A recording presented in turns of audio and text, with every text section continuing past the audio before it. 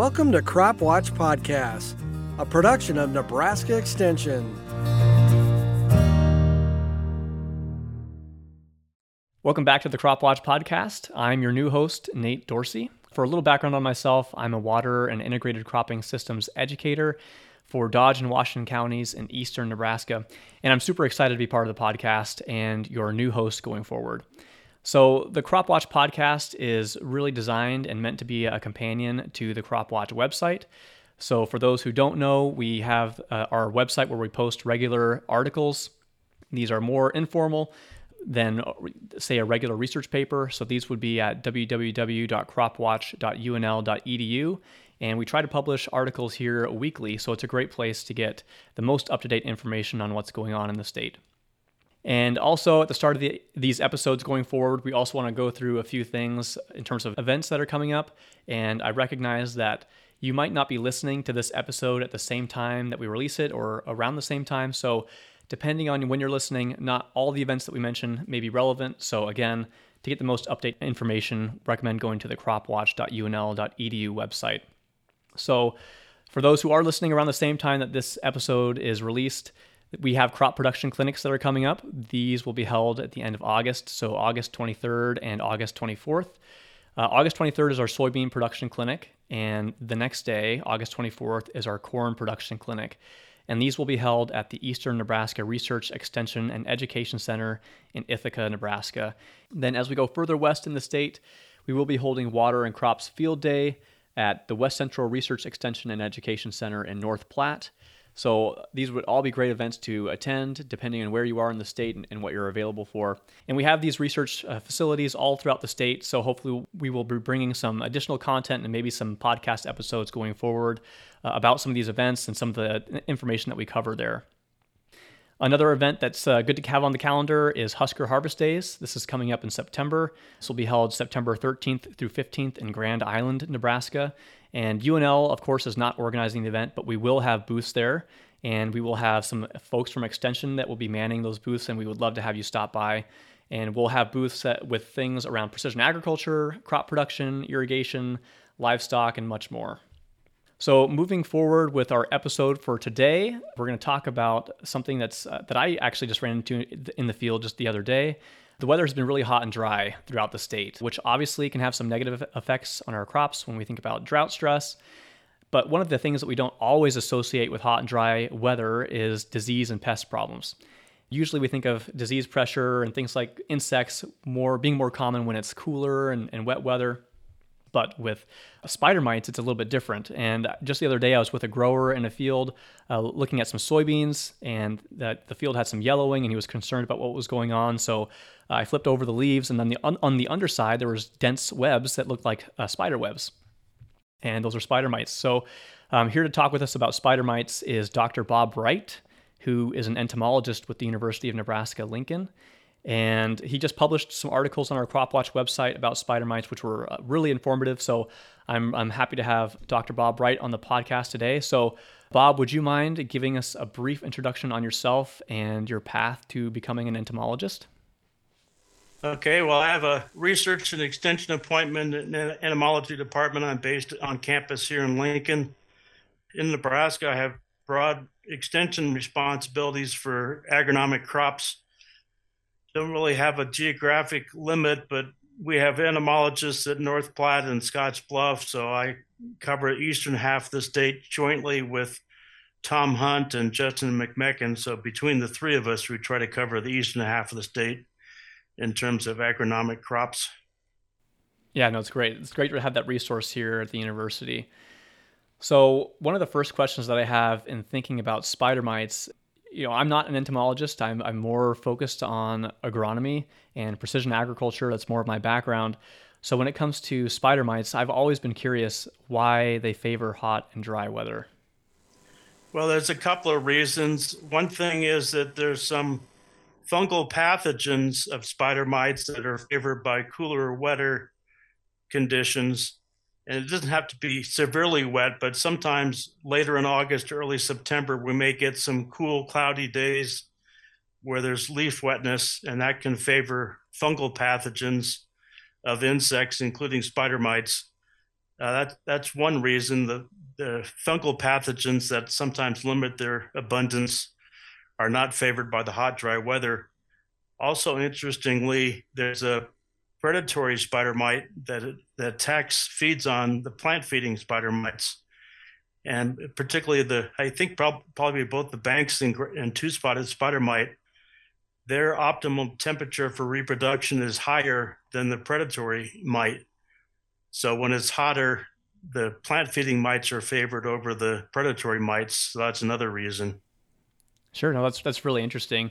And you mentioned the two spider mite species, which are the two-spotted spider mite and the Banks grass spider mites, as being the primary mites that we have to be concerned about when it comes to plant feeding.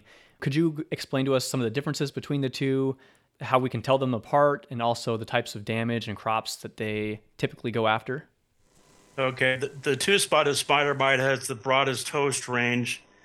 In terms of crops, in eastern Nebraska, it's mainly on corn and soybeans, but it has a very broad host range. It can attack other plants as well. It's the spider mites you'll see on your garden vegetables in your backyard or in bedding plants.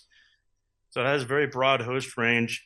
The Banks grass mite, as you might guess by its common name, is restricted to grasses. Primarily in Nebraska, it'd be pest of corn and sorghum. It can infect other grasses as well, but mainly in terms of agronomic crops, it'd be corn and grain sorghum or any sorghum. Sure. So if somebody they're concerned about spider mites, they might notice some yellowing of their leaves, maybe some webbing underneath. How would they go about figuring out what kind of spider mites they might have? Okay, and let me maybe back up a minute. The reason you see yellowing is spider mites have piercing mouth parts, and they feed, as you mentioned, on the undersides of the leaf. And initially, you'll see little yellow spots where the spider mites feed. And over time, those spots become bigger, and you can have in the case of soybeans, the whole leaf would look yellow. In case of corn, you'd have larger sections of it that yellow. But there are other things can cause leaf yellowing. A lot of things can cause leaf yellowing, whether it's drought stress, nutrient stress, among other things, or maybe some plant diseases. So it's important to check and confirm that it's spider mites that are causing the injury. Two-spotted spider mite tend to have more webbing on their undersides of the leaf. But the other thing is you probably need a hand lens to be sure that you can tell it's a spider mite to look at under magnification. You also need magnification to distinguish between the two mites. The two-spotted spider mite, as suggested by its common name, has a greenish spot on each side of the abdomen. The Banks grass mite has some coloration on the abdomen, but it's uniform down the length of the abdomen. There's not a spot. So those are things you can see with a hand lens. Right, and then that's one thing that I didn't have in the field when I was looking at this soybean field with a grower that I was visiting, and they're so small that I really couldn't see them very well just by looking at it with my naked eyes. So I could see how that would be really helpful. But on soybeans, it's not that much of an issue as the two-spotted mite would be the main mite you're going to see in Nebraska. You're not going to see Banks grass mites on soybeans. And you have some really great pictures that are part of the article that you published on CropWatch. So if anyone is interested in seeing exactly what these look like, again, that's the resource that I would recommend going to, checking out this article so you can see exactly what we're talking about. But the two-spotted spider mite really does have those two spots that you can see on either side. The Banks grass mite, it's a little bit harder to tell for sure, but the spots are not anywhere near as defined as the two-spotted spider mite, at least from the pictures that I could tell in your article. That's a really great resource. Now, in terms of management, I think that's one of the first things that we try to think of is, okay, there's a problem in the field. I have some yellowing on either my corn or my soybeans. What can I do to help treat this field or prevent it from happening in the future? And I think that one of the first things that we jump to often are chemical control, but there are also some integrated pest management strategies that I'm sure you might have and could recommend before we even get to that point. What types of strategies, both in terms of other types of pest management, then even progressing to chemical control, if it's serious enough, do you recommend? Well, I guess important thing from an IPM perspective is that there are a lot of natural enemies of spider mites out in the field. There's several predatory insects. There's actually some small types of lady beetles that, again, you probably need a hand lens to see. There's predatory mites, lacewing larvae like spider mites. And there's also the Aureus bug is a great predator of spider mites. So there's a lot of natural enemies of spider mites out in most of our agricultural fields if we don't do something to disrupt that. And one of the challenges we have is that a lot of people, when they put out a herbicide or fungicide earlier in the season, they think, well, I'm paying for the applicator. I might as well throw in an insecticide just in case there's some insects out there. The problem is a lot of the insecticides we use are broad spectrum and will kill the beneficial insects, the predatory insects, as well as any plant feeding insects. So the main thing would be using thresholds for any insect application, whether it's for western bean cutworm or other insects earlier in the season, maybe a small number of defoliating insects in soybeans. Well, we're seeing a lot of Japanese beetles this year in soybeans. They're very obvious because they feed on the top of the canopy, and you really need to assess the whole canopy before making a treatment decision. But we have past anecdotal evidence when we do have spider mite outbreaks, oftentimes a greater percent of the fields that have problems were those where there was an earlier season application of a broad spectrum insecticide that killed off the natural enemies. So that's a major IPM practice. I guess the other thing is you're scouting fields, a couple of things. Oftentimes the spider mites will start off in areas that are water stressed, whether it's a spot in the field that has a lighter soil or south facing edges of the field that, again, are more prone to drought stress. Earlier in the season, with both the Banks grass mite and two-spotted spider mite, they overwinter outside the field. So maybe if you're downwind of a habitat, either in the case of Banks grass mite, oftentimes we have them migrating into corn from burn grass areas or a pasture.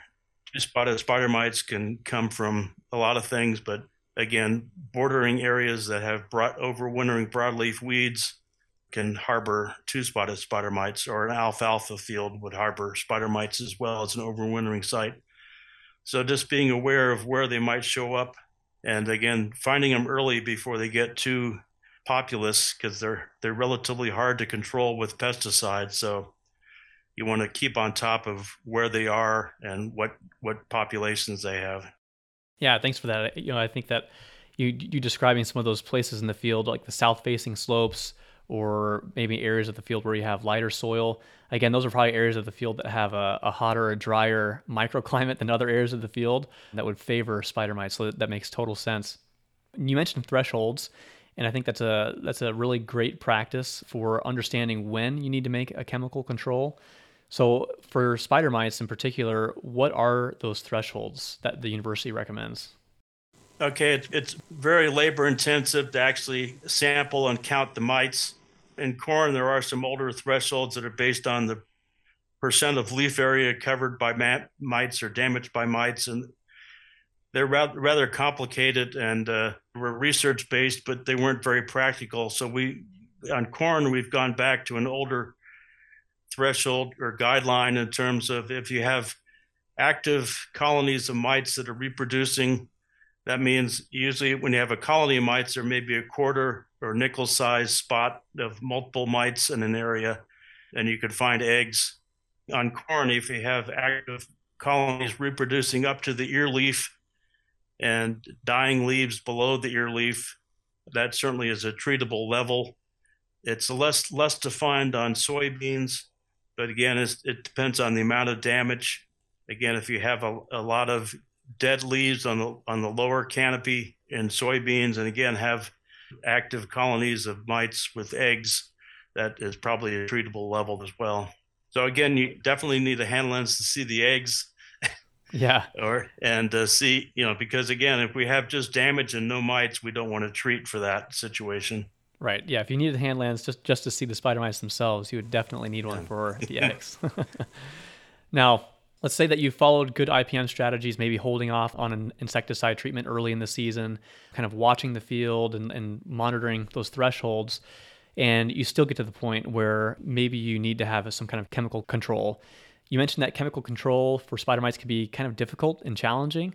So, how would you go about making that as effective as possible? And I think the primary reason that I can think of is because they're usually on the underside of the leaves, which is a harder place for our sprayers to reach. So, how do we go about making sure that they're as effective as possible? Yeah, especially in corn because they're in the lower quarter of the plant usually, or below ear leaf before you want to treat. So in corn, you want to use a higher volume of spray. Some of the labels will specify a 10 or 15 gallon per acre application minimum. So read the label and see what the company recommends in terms of minimum spray gallonage. Chemigation is an option for some people, and that can get better coverage down deeper in the canopy. And it also with soybeans, you need a higher spray volume than you do with a lot of things that are up in the upper canopy. So that's the main, probably the biggest issue next to pesticide selection. Where some of the older, I guess some people refer to this as insecticides, things that have activity against both insects and mites. And we use a lot of pyrethroid insecticides and a few organophosphate insecticides in corn and soybeans that have activity against mites. And a lot of people use those, especially, well, they're cheaper than some other products, so a lot of people want to use them. The challenge with those products is they're relatively good against the adults and immatures, but they have no activity against the eggs. And so you may be able to knock down the population with the first spray. You've also killed off all the natural enemies, and then 5 to 7 days later, the eggs hatch and you have a reinfestation with no natural enemies left to control them. And so that's a challenge, especially if you're spraying earlier in the season for spider mites. You want to be careful. You don't want to treat earlier than you need to, because once you do use a broad spectrum insecticide, they may be able to resurge, as we call it, reinfest the plants. And again, we've killed off the natural enemies. There are newer products that are available in both corn and soybeans that are also more selective in terms of not being so harsh to natural enemies. And some of those have activity against both eggs and immatures, but some of the newer products aren't as good as against adults. And that may not be as important as the fact that they're not as bad on beneficial insects, and they're more expensive. So be aware of what product you're using and what characteristics it has, whether it's likely to kill eggs or not. And if it doesn't kill the eggs, you definitely need to go back and sample again a week after the treatment and see if you have a new population of mites present. The last question that I'll ask is for someone who might be listening to the podcast that's struggling with spider mites in their fields, especially considering the hot and dry weather that we've had throughout the state this summer. Where can they go to learn more about spider mites or chemical control options, or maybe some of the research that we have available from the university? Well, as you mentioned, we have a pair of CropWatch articles recently that cover a lot of the details of what we're talking about. We have a NEB guide, but it's a little out of date in terms of the pesticide information. But the CropWatch would be the best choice right now. Then we also have the Extension Circular 130, which has all the pesticide use information and for corn and soybeans in terms of rates and restrictions and pre-harvest intervals and all that type of information. Great. Yeah, those are great resources. And if someone wants to reach out and talk to you directly or get in contact with you, how can they do that? Oh, probably my email address is best. It's rwright2@unl.edu. Perfect. Well, thanks very much for spending some time with us, Dr. Wright. We really enjoyed having you on the Crop Watch podcast again. You've been a guest here several times in the past. So, well, you're welcome. If you're interested in some of the guides and articles that were mentioned in this episode, we will post them in the show notes so you can pull those up on your phone or computer with whatever device you're listening to this on. You can follow me on Twitter at UNL Nate Dorsey, where you can tweet me comments or suggestions for the show. And you can also follow the CropWatch Twitter account at UNL_CropWatch. Thanks for tuning in to another episode of the CropWatch podcast.